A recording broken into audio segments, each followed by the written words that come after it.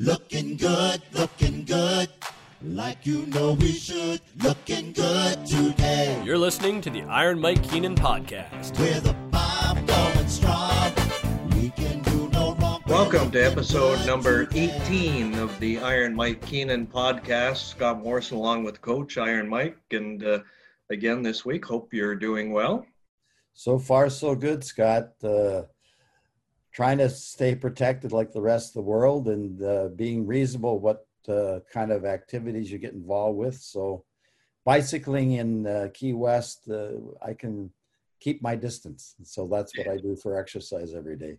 And stay warm too, which some of us are struggling to do. So, but notwithstanding that, that's great to hear. We just went through, and we're continuing to go through, I guess I should say, the free agent signing period in the NHL. Normally July 1st is the magic date, and now we're in October, the world upside down.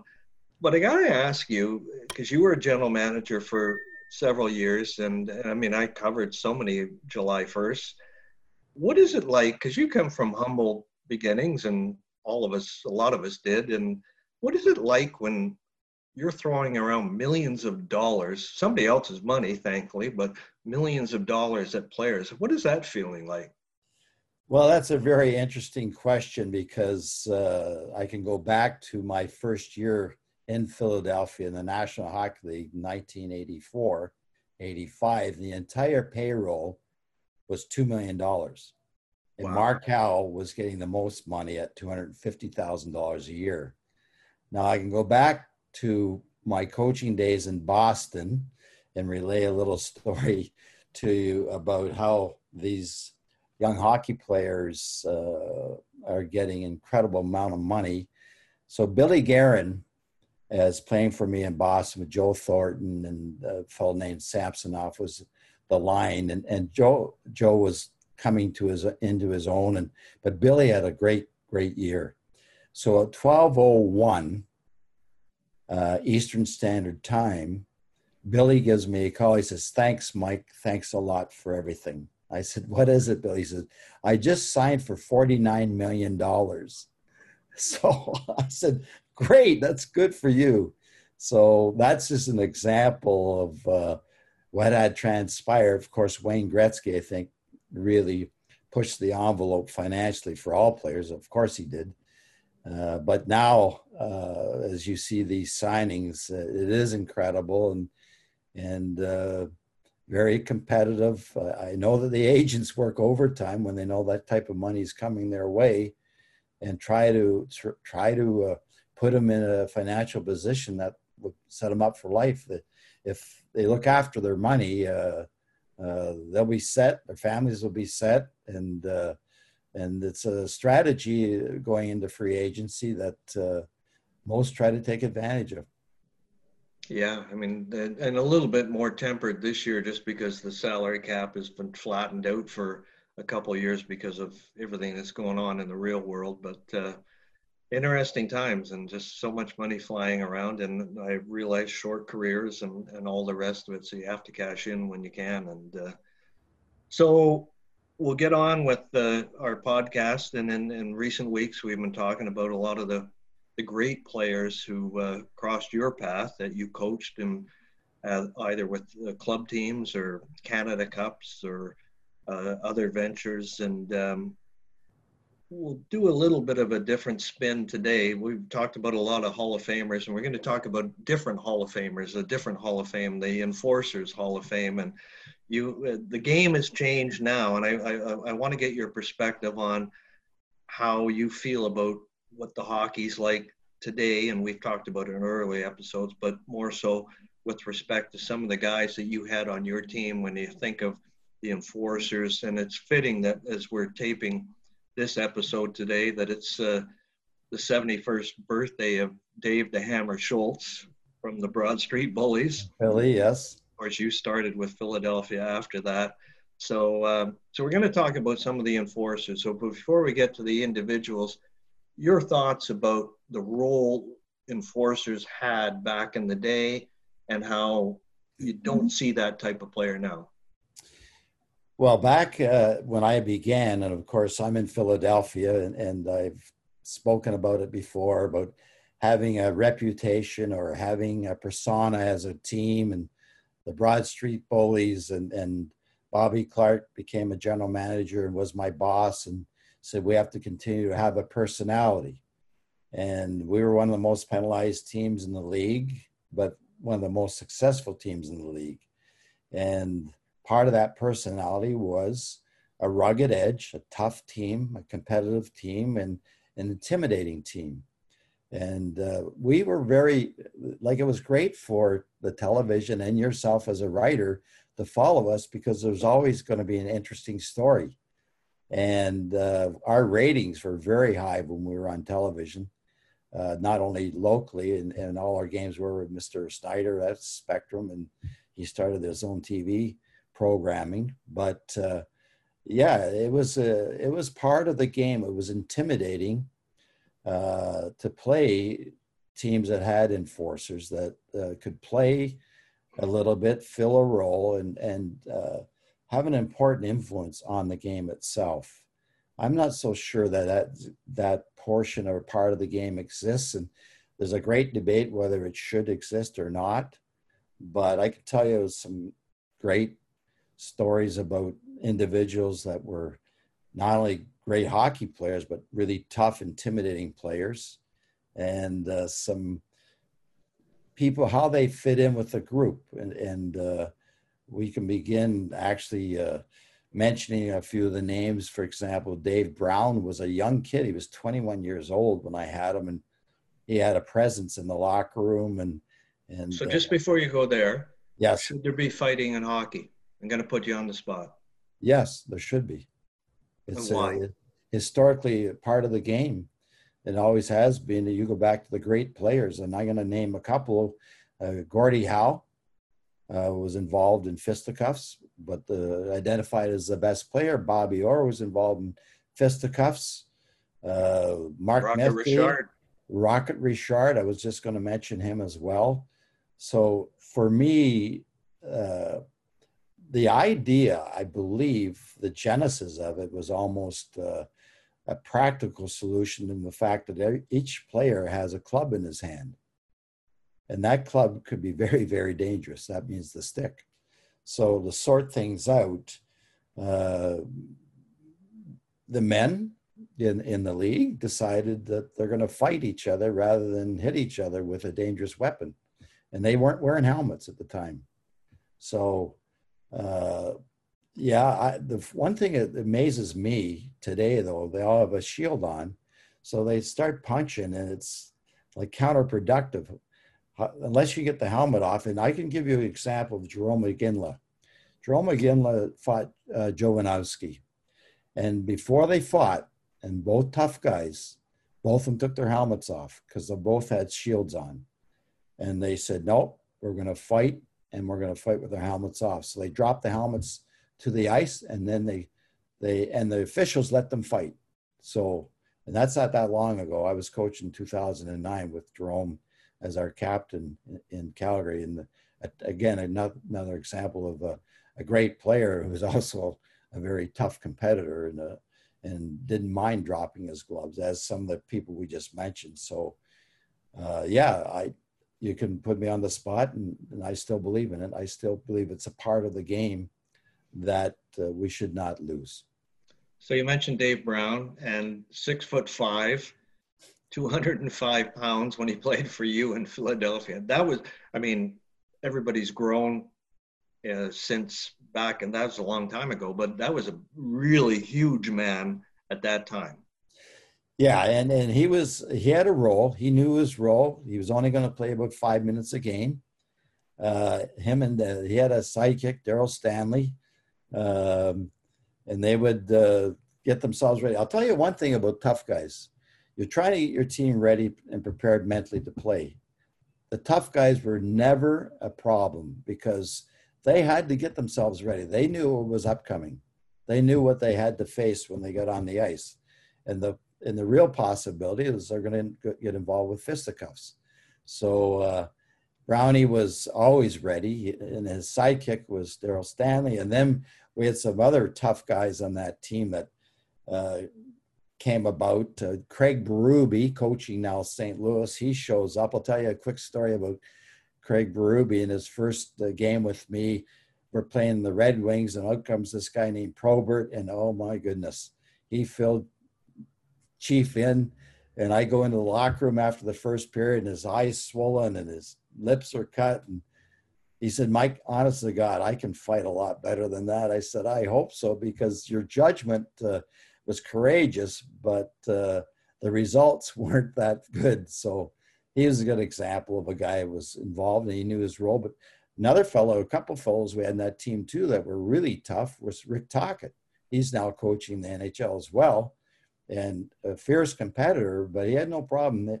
Every time we played Washington, for example, him and Scott Stevens would fight. It was going to be automatic. And Scott had a real temper as well and liked to get involved. Timmy Kerr was a mountain of a man. He could fight. Nobody wanted to tangle with him. So it was a big part of our personality. Then we had Hospodar, and even Shel Samuelson was lethal with the stick, and a number of players. Mellanby didn't mind getting involved, and I'm going to miss a couple. Carson, Sutters, they're all. Well, your goalie didn't. Your goalie wasn't shy. Actually, after Belly, so he relished it. So yeah, we built the team around that, and then of course, I could tell you a story when I went to Chicago, and again, Probert, God bless his soul, is the fellow that we're talking about. I can't believe I did this as a coach. So I walk into the dressing room before for the pregame talk, and I said, okay, who's going to be first? That's all I said. And they looked at me, and then three of them jumped up and said, I am. Bobby McGill, Big Daddy, Wayne Van Dorp, and Dave Madsen. And who's going to be first? Well, who's going to be first to fight Probert? So 3 fights and you're out. So Bobby McGill fights him first.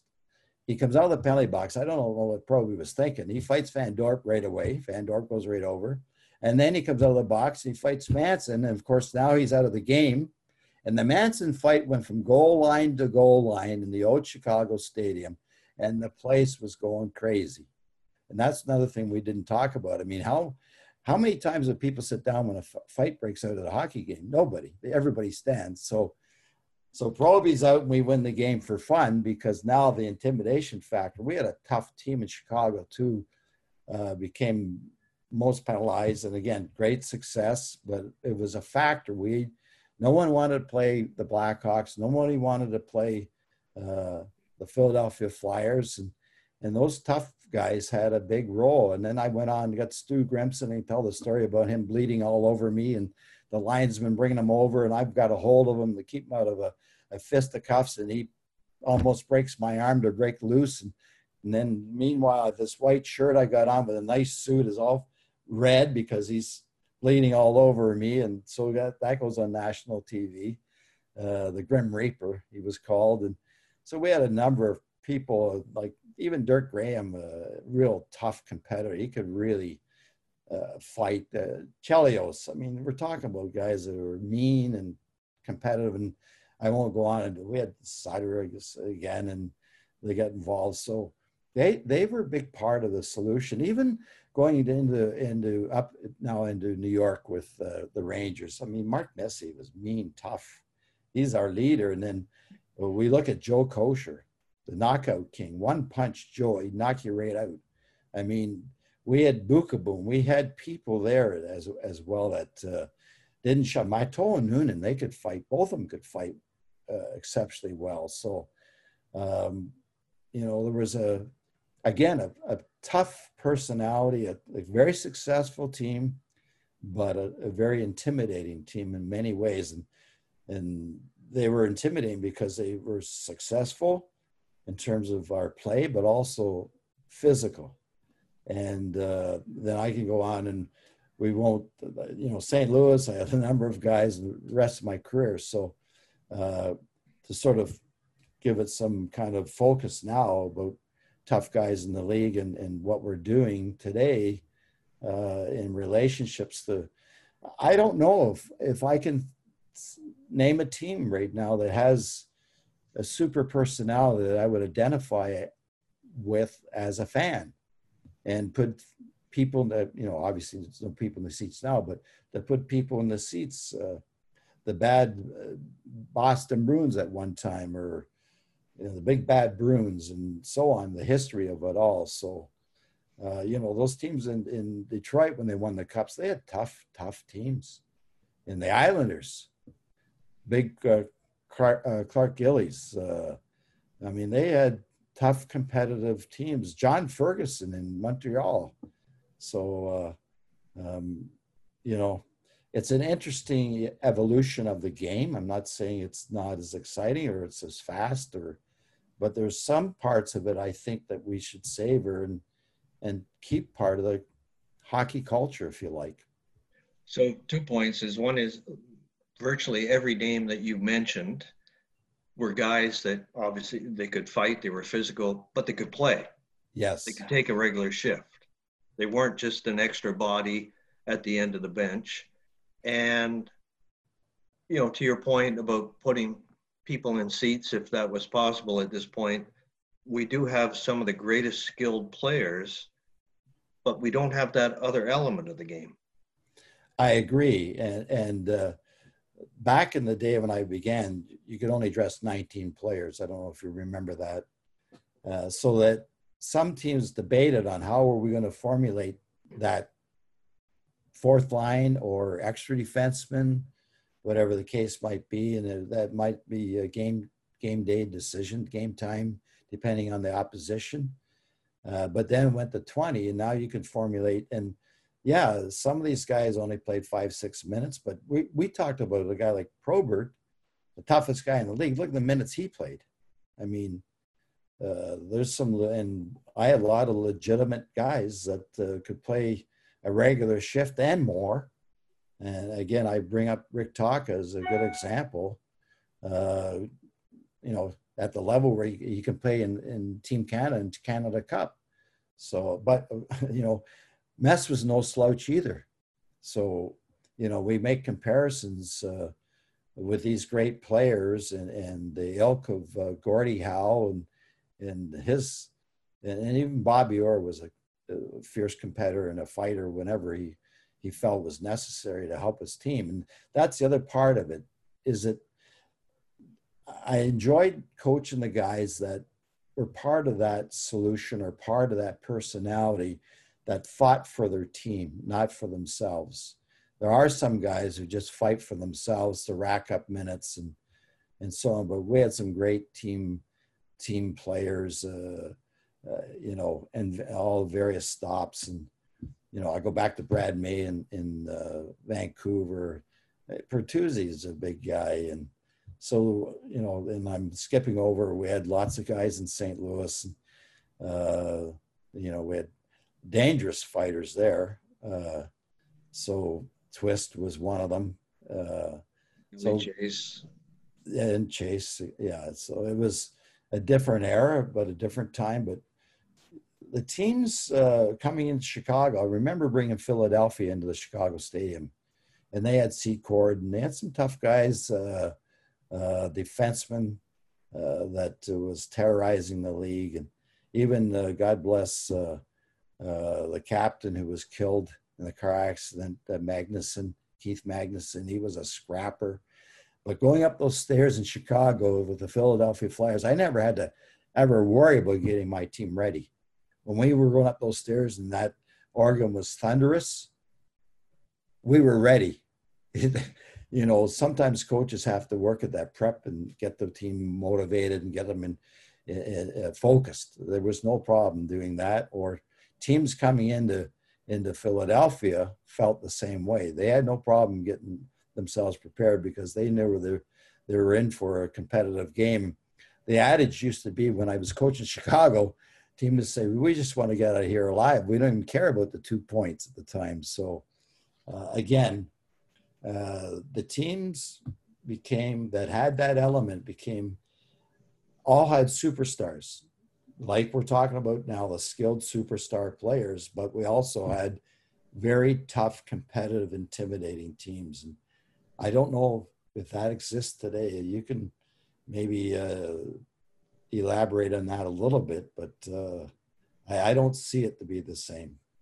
No, it's a different chemistry now for sure. There's still a lot of tough players. It's a hard-nosed game, but a different kind of situation. And if you're on the fourth line, you got to put in quality minutes, as they say, and all the rest of it. But and the physicality of the game has changed a little bit as well. But let's talk about some of the people. And you mentioned well, the Dave Brown story that I enjoy, because you were in Philadelphia, and he's a Saskatoon kid, but his brother, and you would remember this as a little aside, but his brother, and you played Edmonton in 2 Stanley Cup finals, but his brother was the bartender at Sherlock Holmes Pub across from the Westin Hotel, where we had more than 1 or 2 drinks over the course of time. So that was kind of a funny thing. And but talk about Craig Berube. I mean, here's a guy, and one of the things I always loved about guys, the tougher guys, I guess we'll call them, are the enforcers. But Dave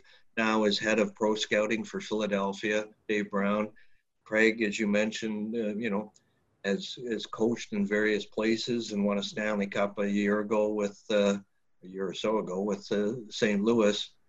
But a lot of these guys were cerebral guys too. Like they were just thugs. These were guys who were thinkers. They're very right, and their persona many times outgrew actually their philosophical approach to life. And Brownie is a good example. Very bright guy.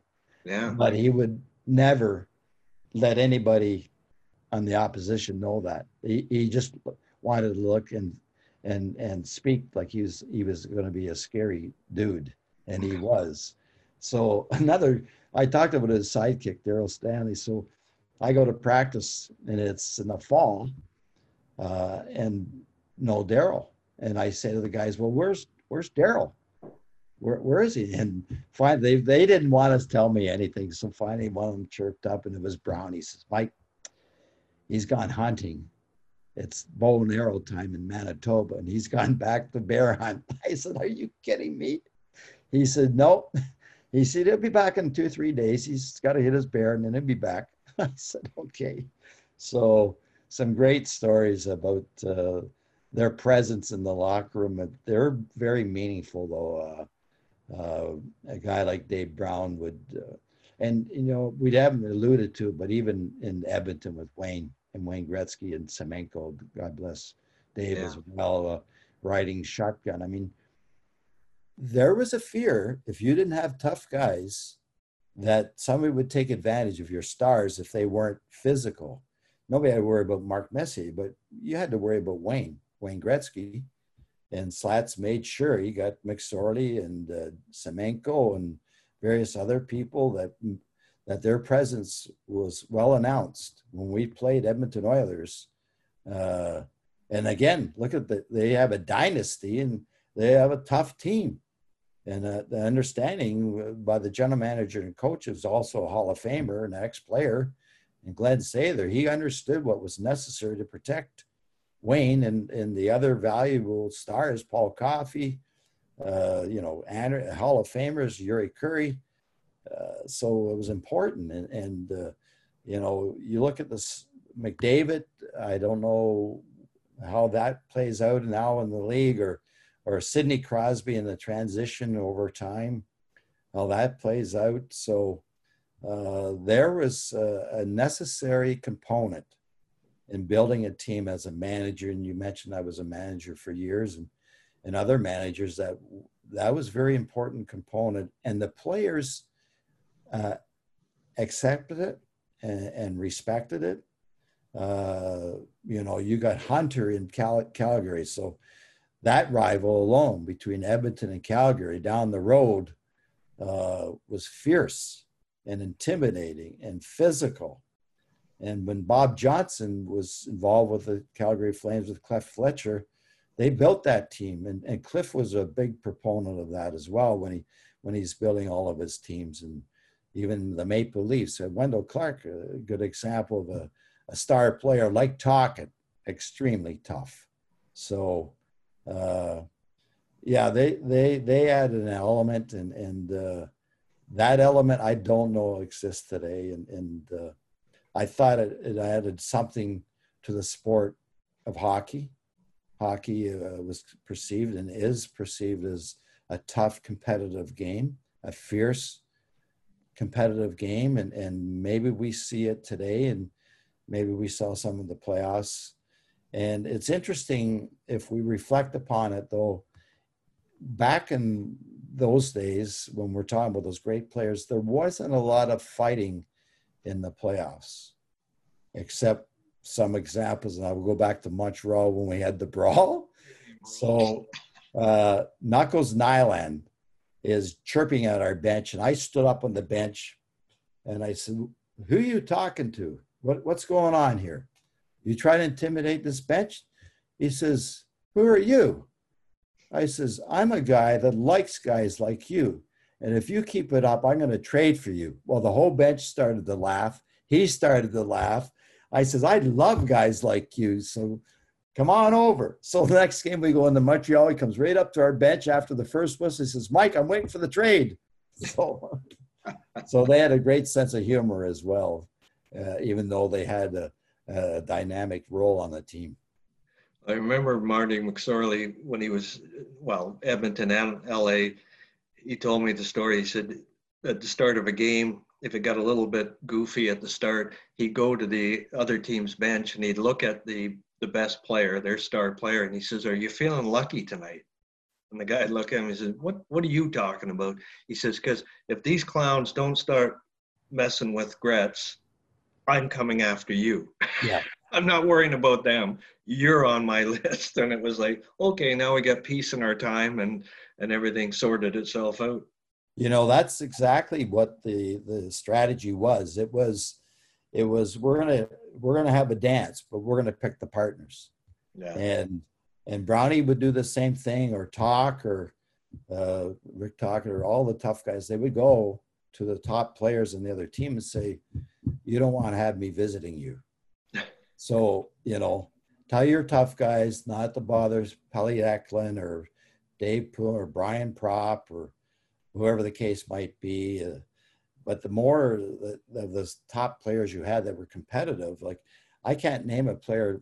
Roenick was our top centerman, but that didn't bother him at all. Or Steve Larmer, that didn't bother him at all either. So that type of team filled out very quickly. And even if I go back to our Rangers championship team, that didn't bother. Brett Hall wasn't bothered by stuff like that either. And of course, Shanahan, I had him early, and he was tough and competitor. So, those things. And Pronger, I mean, the mountain of a man to begin with, and mean. So, I'm just reflecting upon some of the teams and some of the tough guys. But as we referred, a lot of the guys that were tough, I mentioned Billy Guerin, the $49 million. He was tough as could be as well. And even Joe Thornton as a kid. So, there was a different mentality. Maybe it was the way that they were brought up, what they had to do to arrive in the NHL. And maybe the rules were different. When I first started, there was no penalty for an aggressor. That's way back when. But then they instituted the aggressor penalty. And so times have changed, and I'm not saying it's not for the best or for the betterment of the game, but that part of the game, to me, when it erupts or it comes to the surface now, you see the fans react and how excited they get. And the teams themselves, the players, they don't mind it. I think that they still have a feeling for it. It's just not in the context of being able to demonstrate it as often. Did you see, and I agree with everything you said there, and we do see a difference between regular season and playoffs still, that the rules change and the intensity and physicality and officiating. Yeah. Did you see Berube and Tocchet? So we'll continue with the Philly theme. Did you see at the time, or think at the time, that either one of those would become successful coaches? No, I didn't. It doesn't surprise me, but I wasn't looking for it. Rick Talk, he made the plea to me at one time that I could be better than a third liner, which I started him as. And of course, he succeeded and become a top scorer. And Craig, like many of the others, started out with maybe that role of being an enforcer, but became a capable player of playing minutes. So they made the adaptation to their own game. And of course, they loved the game and wanted to be involved, and they evolved into coaches, paying their dues, coaching at different levels and learning and understanding that part of their trade of becoming a coach. And now both are very successful coaches, and both are very, very tough competitors, fighters, and tough competitors as well. Yeah, and good people. And great people. Yeah, absolutely. That's the other thing. Hockey players are great guys. And these tough guys, as I said, mix in, but they're so well respected in the locker room, and they respect the team. Hockey players have a great deal of respect for each other on and off the ice. But they had to learn to separate that at times to become the intimidating forces that they were. Absolutely. Okay, with that, we'll wrap episode number 18. More great stories and great people. And we'll continue on that theme with our next episode, number 19. And until then, Mike, the best to you and all our viewers and listeners, and stay safe and stay well.